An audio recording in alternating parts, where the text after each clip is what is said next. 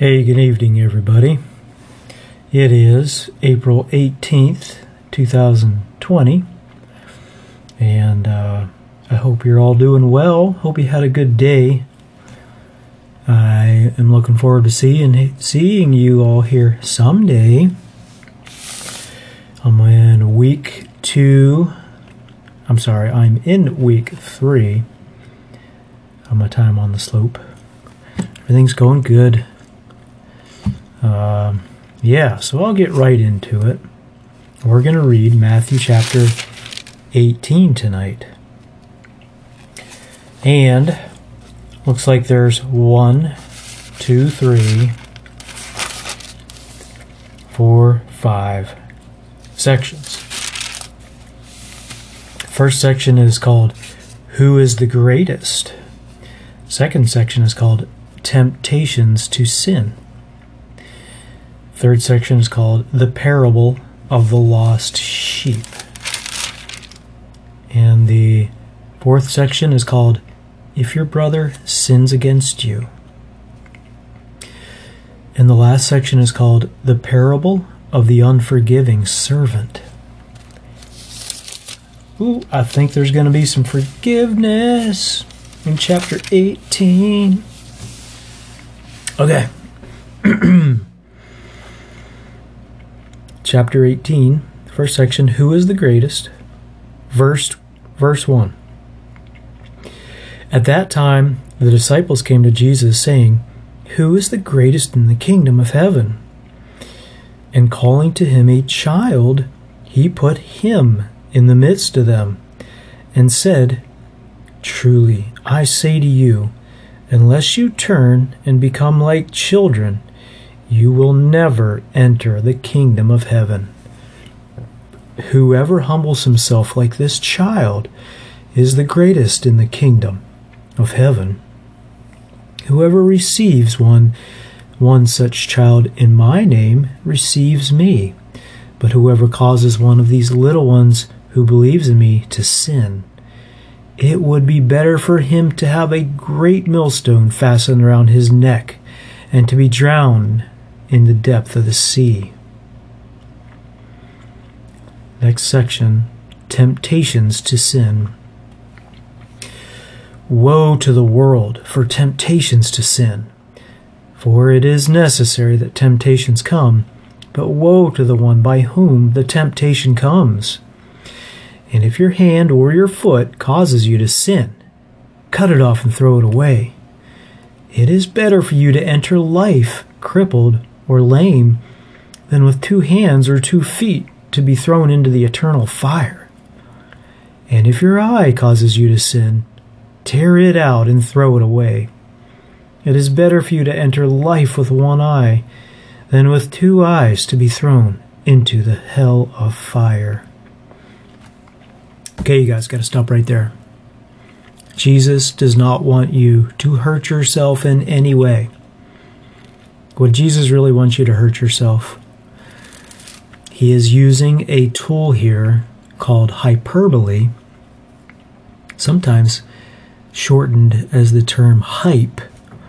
He is using hyperbole to exaggerate a concept so far beyond what's rational, it's irrational or silly, or it's just strikingly nothing you'd ever do. Only to prove a point, though. Hyperbole can be a very good tool to prove points. So what he's saying here, if there's any part of your life that causes you to sin, you got to get that thing out of your life, no matter what it takes. Even if it comes to something so extreme that you can't even imagine doing it, you need to do it. And thus he makes the memorable statements of cutting off a hand or a foot, or popping out your eye. Because who would ever do that? Nobody wants to separate with that. With a body part you use all the time. I mean, that's just, how could that ever happen? How could you ever choose to do that. But that's Jesus' point. No matter how much it hurts or how reluctant you are to want to separate from that thing that's causing you to sin in your life, you still need to do it. That's how bad sin is. That's how damaging it is. So anyways, Jesus never wants you to hurt yourself. God never wants you to hurt yourself. But Jesus wants us to remember His Word and remember the concepts within His Word, that sin is bad and it's worth getting out of your life at all cost, at all worldly cost. That's what He's trying to say. And He wants us to learn that, even to the point of using hyperbole that we have to interpret and make sure we understand. So, I never want you kids to hurt yourselves on purpose. Got it? I want everybody to shake their heads right now. Got it, Daddy. Got it. I can't see you. I don't know what you're doing. I don't know if you're shaking your head yes or no, or sleeping, or playing with your stuffy, or Legos, or poking. Never mind. I don't know what you're doing, but just understand that. So, okay, next section. The parable of the lost sheep. Verse 10. See that you do not despise one of these little ones, for I tell you that in heaven their angels always see the face of my Father who is in heaven. What do you think? If a man has 100 sheep and one of them has gone astray, does he not leave the 99 on the mountains and go in search of the one that went astray? And if he finds it, truly, I say to you, he rejoices over it more than over the 99 that never went astray. So it is not the will of my Father, who is in heaven, that one of these little ones should perish. Stop right there. Kiddos, did you hear that? Jesus is talking about kids who believe in Him, who believe He says who He is. And let's see what He says about you who believe in Him. He says, don't despise one of these little ones, so don't do anything bad. Don't hate kids, even if they're needy and are a lot of work and maybe annoying sometimes. Maybe you feel like they're a burden. This is that He's saying that to the adults, but older kids can feel the same way about younger kids. See that you do not despise one of these little ones. And check this next statement out. Think about this. For I tell you that in heaven their angels, yes, apparently little kids have angels that are assigned to them and watch over them, always see the face of my Father who is in heaven. Whoa. We could think about that one for a long time. We could probably study that too. Little kids have angels who can see the face of God the Father who is in heaven. Now, another thing we can study sometime is, what do angels do? For kids who believe, for adults that believe, what are the jobs of angels? Let's study that sometime, maybe when I get home. Somebody remember that, okay? Because it's really cool to think about angels looking after us or doing whatever. Okay. Very cool. Super, super cool what God has to say about us. If your brother sins against you, that's the next section. Verse 15. If your brother sins against you, this could be your brother or your sister. Jesus is just saying brother. If your brother sins against you, punch him in the nose. Oh, wait, nope, Jesus did not say that. Scream and whine and make a big fuss. No, Jesus didn't say that either. Okay, I'll start over. Verse 15. If your brother sins against you, go and tell him his fault between you and him alone. If he listens to you, you have gained your brother. But if he does not listen, take 1 or 2 others along with you, that every charge may be established by the evidence of 2 or 3 witnesses. If he refuses to listen to them, tell it to the church. And if he refuses to listen even to the church, let him be to you as a Gentile and a tax collector. Whoa, those were 2 really bad things. Verse 18. Truly, I say to you, whatever you bind on earth shall be bound in heaven, and whatever you loose on earth shall be loosed in heaven. Again I say to you, if 2 of you agree on earth about anything they ask, it will be done for them by my Father in heaven. For where 2 or 3 are gathered in my name, there I am among them. Okay, those are some really big statements there, you guys. If your brother sins against you, tell him what he did. If he won't listen to you, take a couple other people and say, hey, this is a bad thing you did. I need you to confess and say you're sorry and make up for it.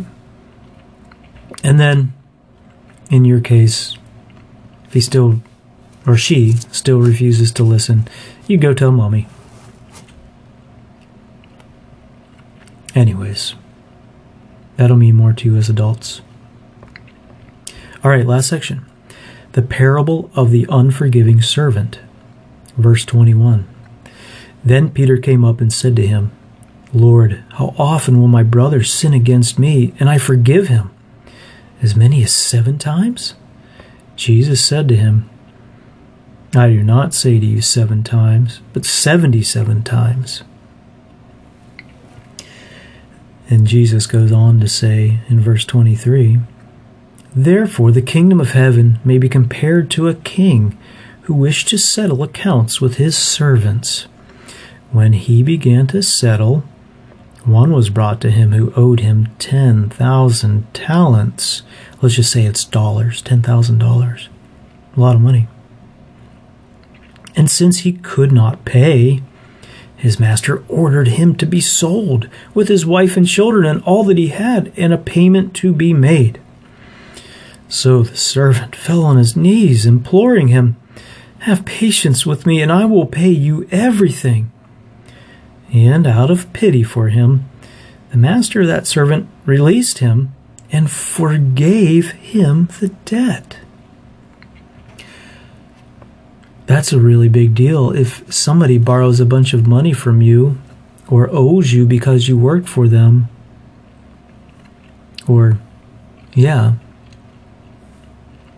and they forgive the debt. You forgive the debt that somebody owes you. That is such a big deal.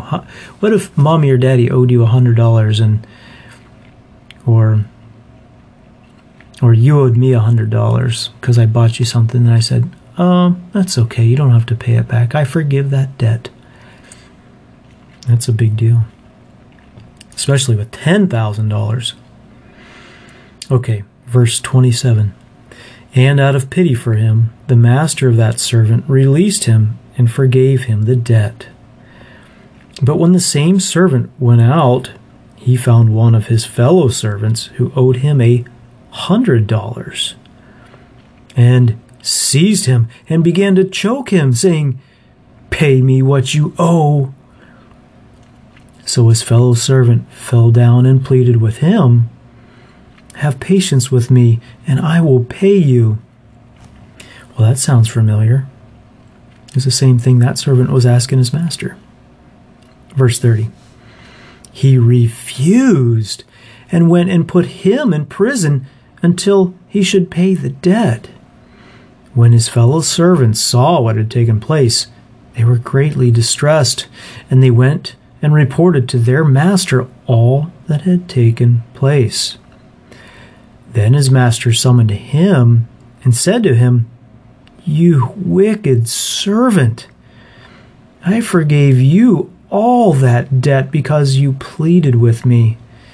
And should not you have had the same mercy on your fellow servant as I had mercy on you?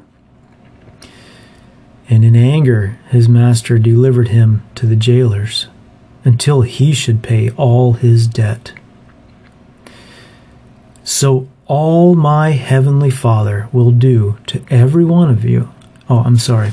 Back to verse 35. So also my heavenly Father will do to every one of you if you do not forgive your brother from your heart. Oh my goodness. And that's the end of the chapter. And that is probably one of the biggest verses in the Bible there, you guys. Jesus not saying, yeah, you should probably forgive that person because, that other person forgave you. No, it's not a maybe, might be, well, you probably should. Well, why don't you? There's nothing that's a suggestion in that last verse. Jesus says, so also my heavenly Father will do to every one of you if you do not forgive your brother from your heart. That is huge. Jesus says that his heavenly Father will deliver us to the jailers. I don't know if that means going to hell or being punished in some way.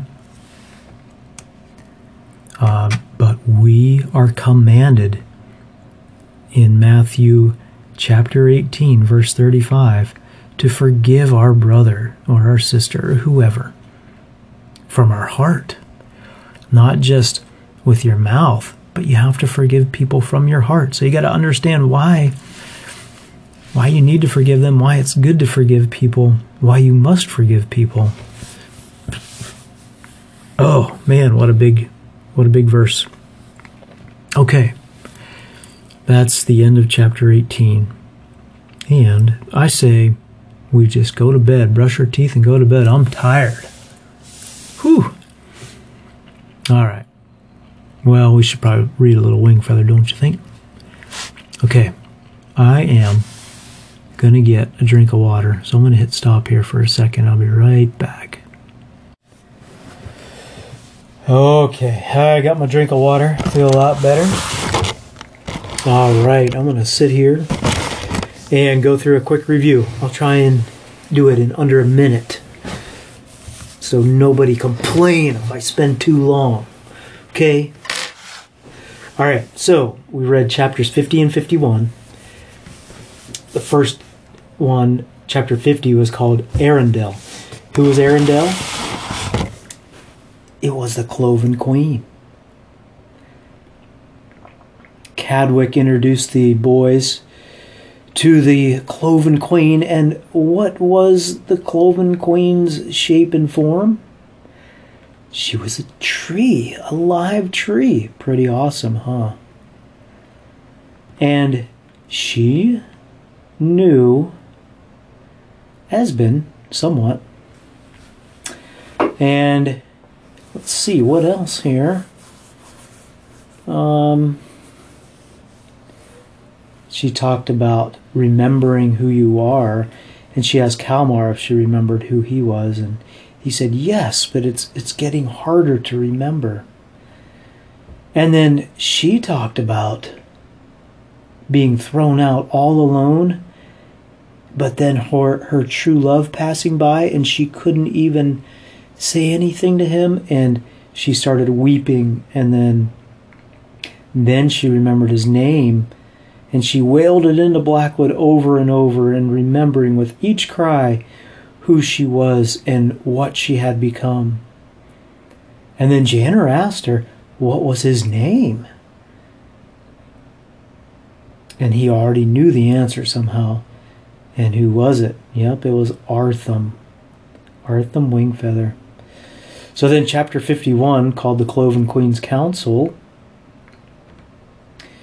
she was just so sad and worried that she'll never see him again. And then Janner gave her the good news that Artham is still alive. And did that make her happy? Uh-huh. Her leaves shivered with joy, and she raised her eyes to the heavens and made said some kind of prayer, and buds on her upper branches bloomed white and purple in an instant, and she grew more beautiful by the moment. "My Artham," she said. So she is just so happy to hear that Artham is alive.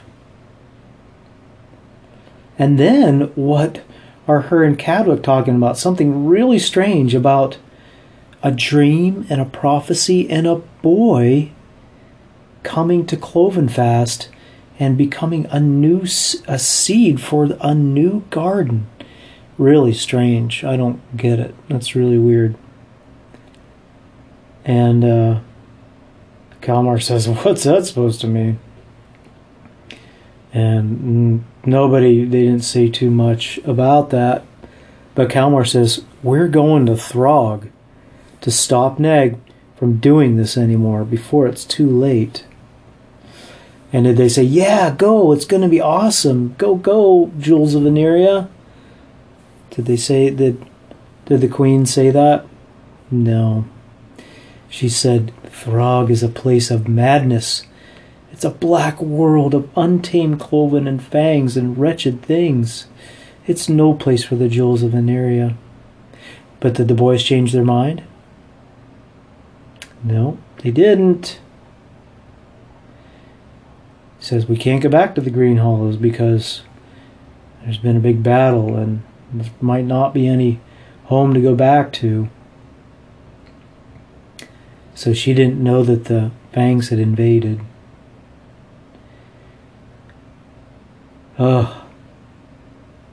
But she pleads with Janner, "Tell your brother this is foolishness.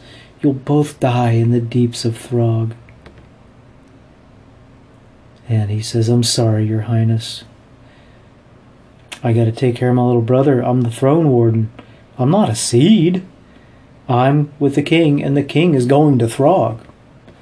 So they are single-minded about going to Throg. And they thanked her.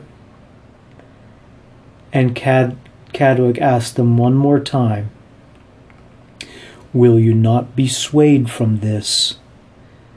Meaning, will you not change your mind? And what does Kalmar say? He says, "No, sir." And then Cadwick says, "Then follow me." Chapter 52, Into the Blackwood. Into the Blackwood.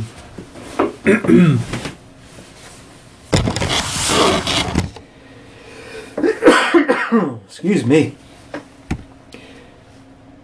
When they made it back to the fort, Ood was seated beside a bonfire, reciting poetry to a gathering of Cloven who were pretending to enjoy it. He smiled when he saw the boys and limped over to greet them with a roasted, toothy cow haunch in one hand. "Cloven like Ood's words," he said happily. He waved at the Cloven, who waved back, visibly relieved that the recital was over. "Go get Nag now?" "Yes, Ood," Kalmar said as he marched straight to the main gate. "Go get Nag." Janner jogged to keep up. Janner jogged to keep up, waving apologetically at the Cloven watching them pass. When Kalmar got to the gate, he tugged at it and found it locked. He turned to Cadwick. "Are you coming?" "Yes, Brother Cloven," he said. "I would prefer to let you go alone, but Queen Arundel has asked me to lead you into darkness. First I must bid farewell to my family. I may never see them again." Cadwick fixed them both with a heavy look, then turned to the building where Mother Mungry had tended to Ood.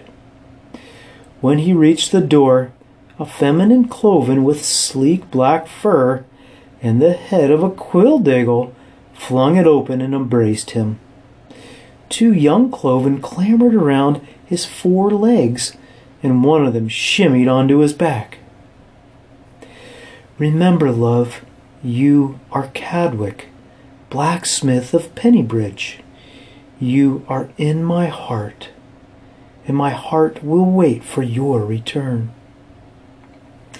The young ones cooed and gurgled as Elder Cadwick embraced them and kissed their malformed faces. "Farewell, children," said Cadwick tenderly. "Cling to Kinnan, for she loves you well." Mother Mungry bustled through the door and handed Cadwick a satchel. "You'll find balms in there, as well as some cracklings. Is your foot well?" "My foot?" Cadwick asked. "Someone's foot was broken, was it not?" She poked at one of his hooves. "It was the troll," Cadwick said with a chuckle. "Ah," she looked at Janner. "Is your foot well, then?" Janner nodded, flexing first one foot and then the other so she could see. Cadwick placed the young ones on the ground, kissed his wife on the forehead, and joined the boys at the gate.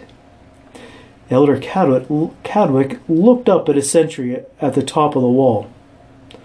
"Are the cows gone?" "Yes, sir, for now. Be careful out there, sir."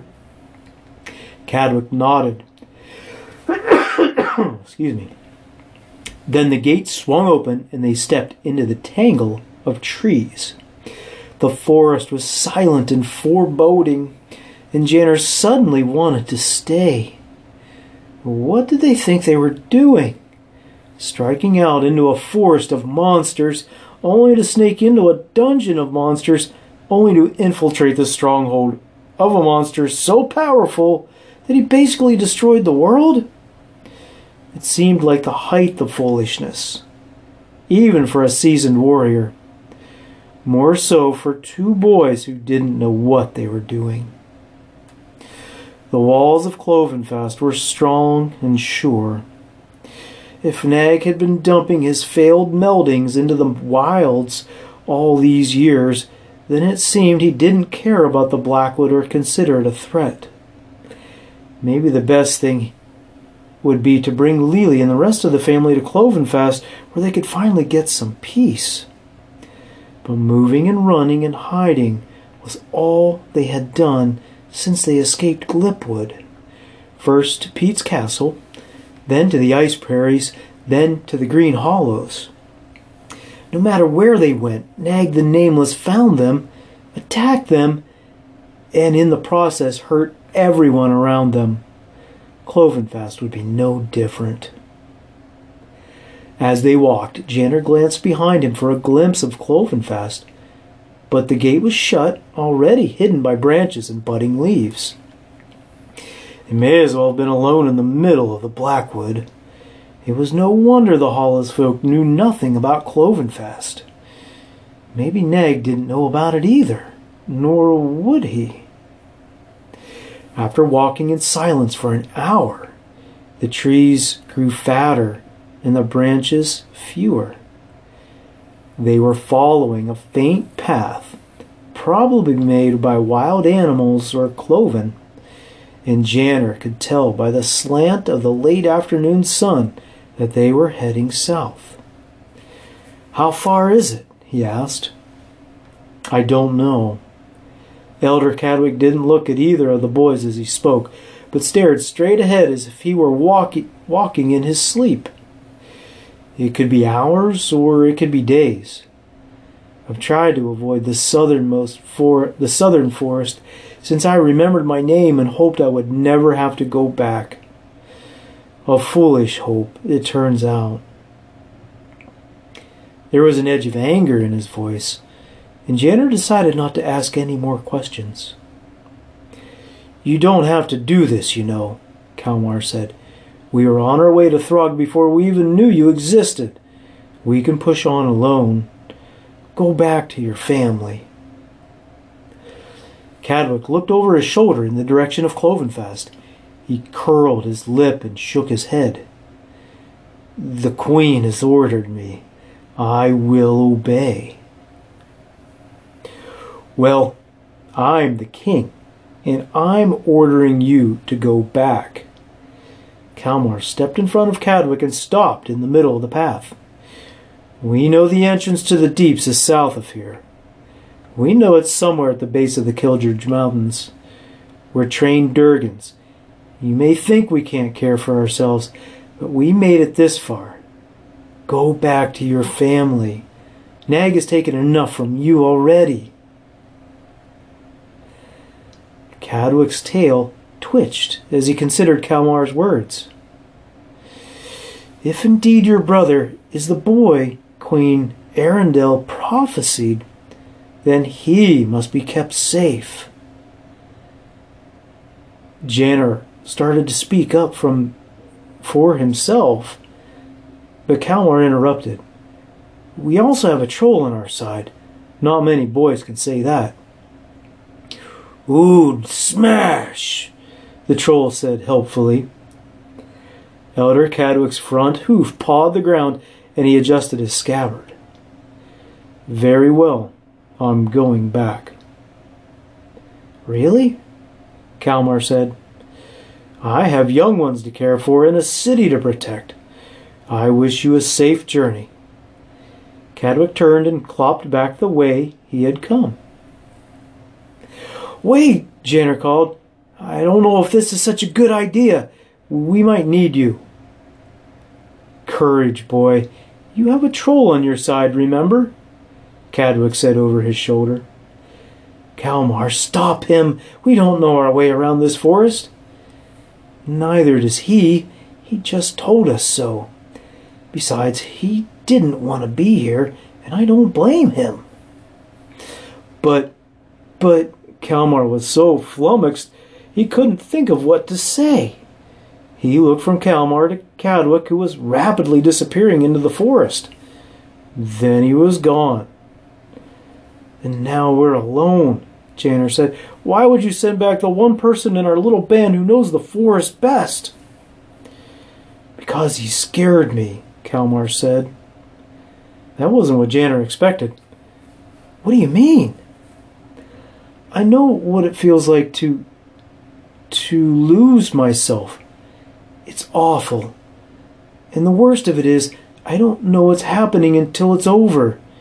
Can you imagine what he would be like if he snapped and turned wild? He's almost as tall as Ood." "Ood, not afraid of horseman," the troll said.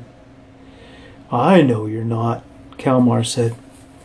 "But if Cadwick got weird on us and you had to stop him, those little Cloven back there would lose the only father they're ever going to have. We only left a few minutes ago, and he was already different. Meaner, or something. I was afraid of him." Janner had to admit that he sensed the change too. But now that Cadwick was gone, the forest seemed like the more frightening enemy. They had a long way to go, and the sun was beginning to set. "Fine, let's go," Janner said. Kalmar sniffed the air and pointed. "This way, I think. Try to be as quiet as you can." He marched on.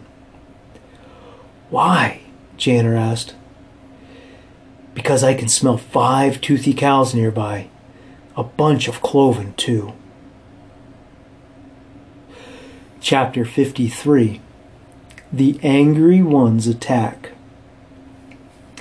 They spent the night in the boughs of a tree so tall that Janner never saw the top. Though the new leaves were tiny, the tangled branches overhead were dense enough to hide the stars.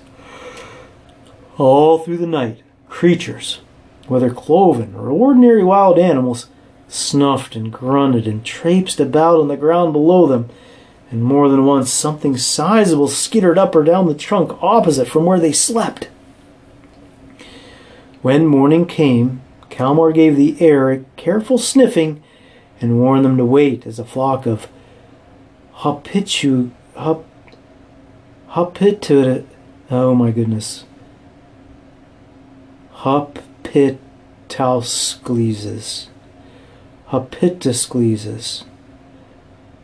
Hopitascleses grazed. A flock of Hippidus grazes grazed. I cannot talk. Once they were gone, he sniffed again and indicated that it was safe to climb down. Neither Janner, Kalmar, nor Ood had any idea where they were going, but it was obvious that they were nearing the foothills of the Kildridge Mountains. Every valley was deeper than the last, and they were confronted with increasingly steeper gullies mounted by boulders the size of buildings. Janner's mind raced with entries from Pembroke's Creaturepedia, attentive to any signs that might indicate a Gargan rockroach den or something worse. They ate berries collected along the way, and Cal and Janner used their bows to bag enough flobbits, thwops, and snapping diggles to keep their bellies full. Kalmar's heightened sense of smell served them well. He was able to guide them to the east or west to circumvent gobbles of cows and other unidentifiable beasts in their path. Even Ood was quiet when he needed to be, but his poetry recitals posed a greater threat. The dam had broken with rain and fire, and Ood had flooded them with troll poems ever since. The boys faked appreciation, but upon hearing the first syllables of troll rhyme, birds and wild animals chattered and brayed and cawed with irritation until the poem mercifully ended. Janner even began to suspect that Kalmar smelled danger only as a pretense to silence Ood's poetry. On the afternoon of their second day in the Blackwood, they encountered the first of the untamed cloven. Untamed and angry, it leapt upon them from a boulder as they climbed out of a ravine. Its legs were long and scaly, but its body and head were one circular blob with hands sticking out of the sides like ears. Its lippy mouth opened wide to bite them, but before its jaws snapped shut, Ood dealt it a blow that sent it tumbling in a spray of leaves. It kicked in the air while the fingers of its head hands wriggled about. It seemed to be throwing a fit. As the brothers recovered, the creature calmed down, found its feet, and glared at them from several feet away. "Meanies," it said indignantly. Then it loped away. "It's good to have a troll," Kalmar said with a smile at Ood. "If he's your friend," Janner added. "Friend," Ood said, and he thumped his chest. "You didn't smell that thing coming?" Janner asked as they continued their hike. "I smelled it," said Kalmar, "but I didn't think it would attack."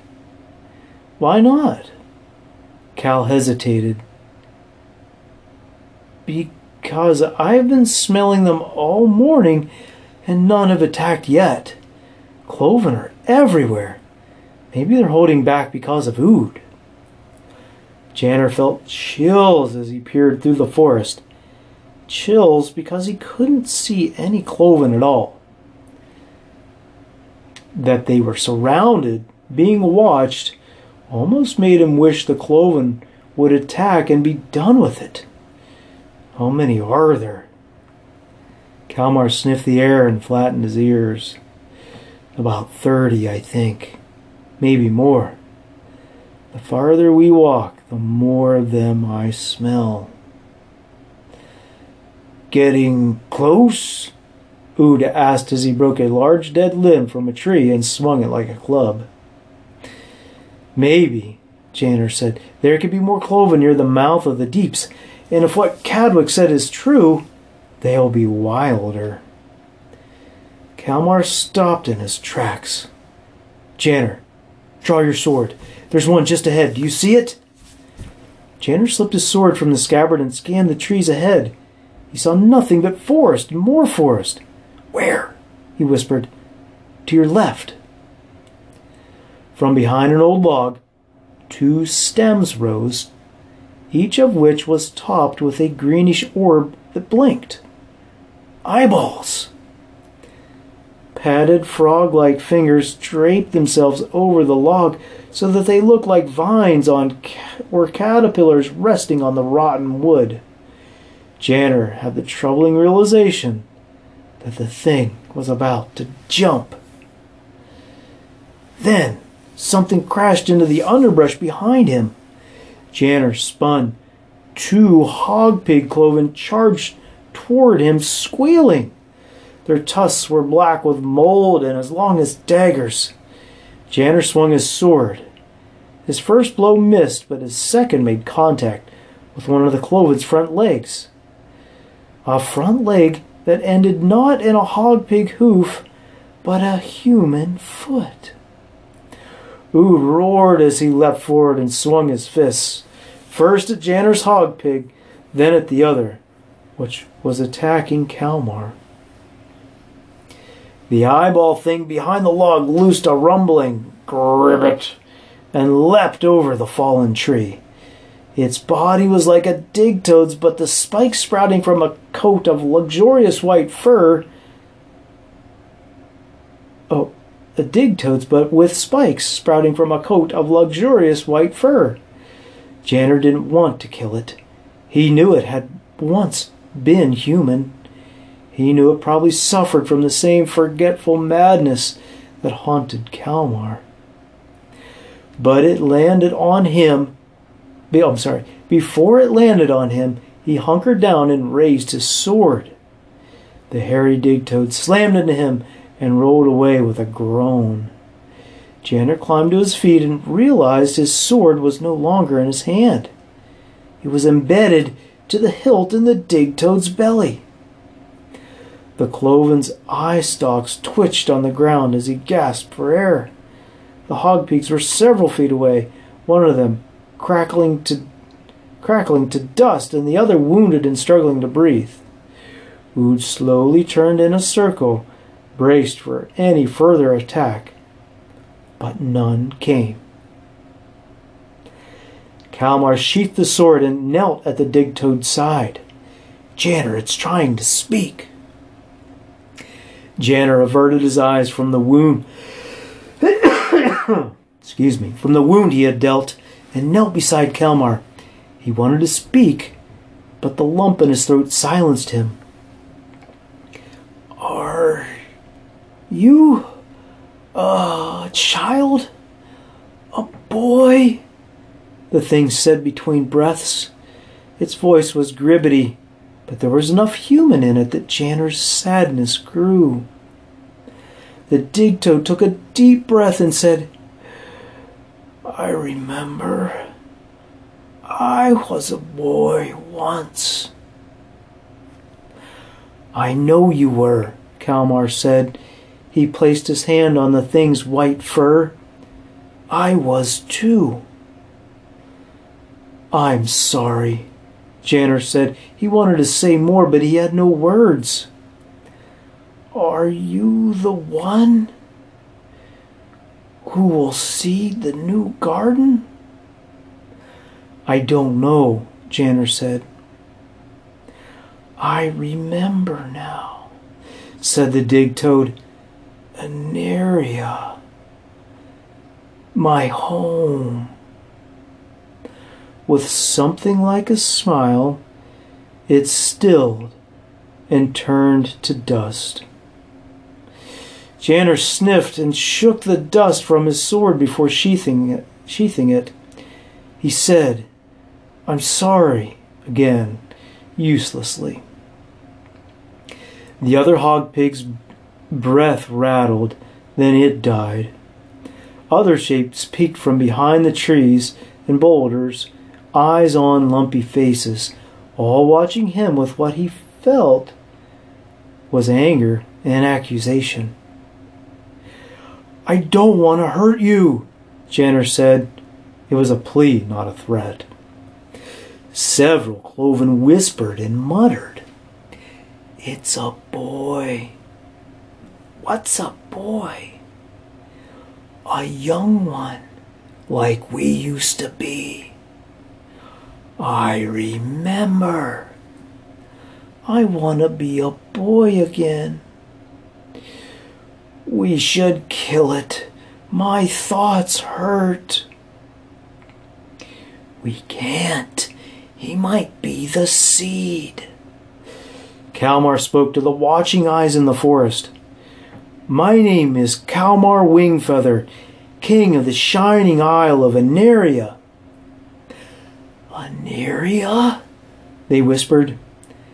I remember. It hurts. Stop it. The shining isle. My mother's name was Nora. Stop it. The voices grew angry, hissing and snapping at the air. Monsters visible only as shadows and shapes behind the trees. Others, though, stepped forward, cautious and blinking at Janner, as if he were an apparition or a king. One of the angry ones bit the leg of a small, goatish cloven as it approached. Let it go! Janner cried. He ran to the squealing goat thing and pulled it from the jaws of the attacker, which was the most hideous cloven he had ever seen. It was lumpy and legless, like a giant slug, but its man-like face was stretched wide across a black, slimy mass. And every time its mouth flopped open, Janner saw crooked yellow teeth. Get back! All of you, get back! The sluggish thing slimed its way behind a boulder, and as several others shrank back to their hiding places. The little goat thing in Janner's arms stilled once it was free and turned its face to his. Its eyes were bright blue like Cal's, and it was impossible to deny the soul that lived inside of it. I think my name was Ellen. That sounds right. Ellen. But I'm afraid to remember more than that. Ellen the goat cloven trembled, then brayed and wriggled out of Janner's arms. She landed on the ground and ran in mad circles as the slug thing laughed nearby. The other cloven joined in with crazed laughter and animal calls. It was like feeding time in a barn, but with human sounds mixed in with racket. Listen, Kalmar called. Quiet! The cloven calmed down and whispered amongst themselves again as Kalmar stepped forward. My father was Esben, king of Aneria. Do you remember Aneria?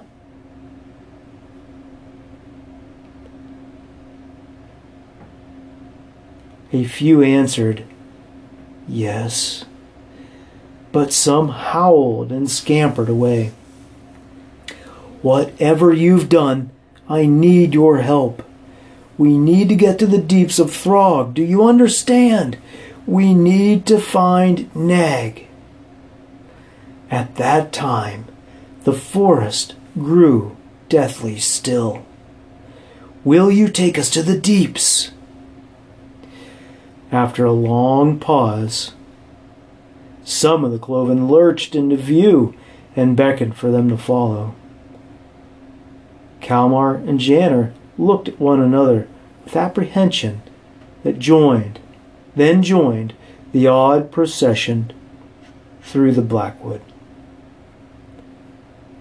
Okay, next chapter is called The Pain of Remembrance.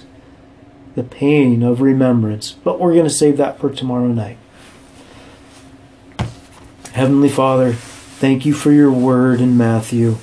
Please bless your word and the lessons in your word to our hearts, and help your word and your lessons become part of who we are. And may your precious word always be on the end of our tongue to speak. Help the kids to get good sleep. I pray that your angels that surround them, their angels would be strengthened and reinforced and guide the kids in part into righteousness and surrender to you, Lord Jesus, and humility towards you, Lord Jesus, and that would all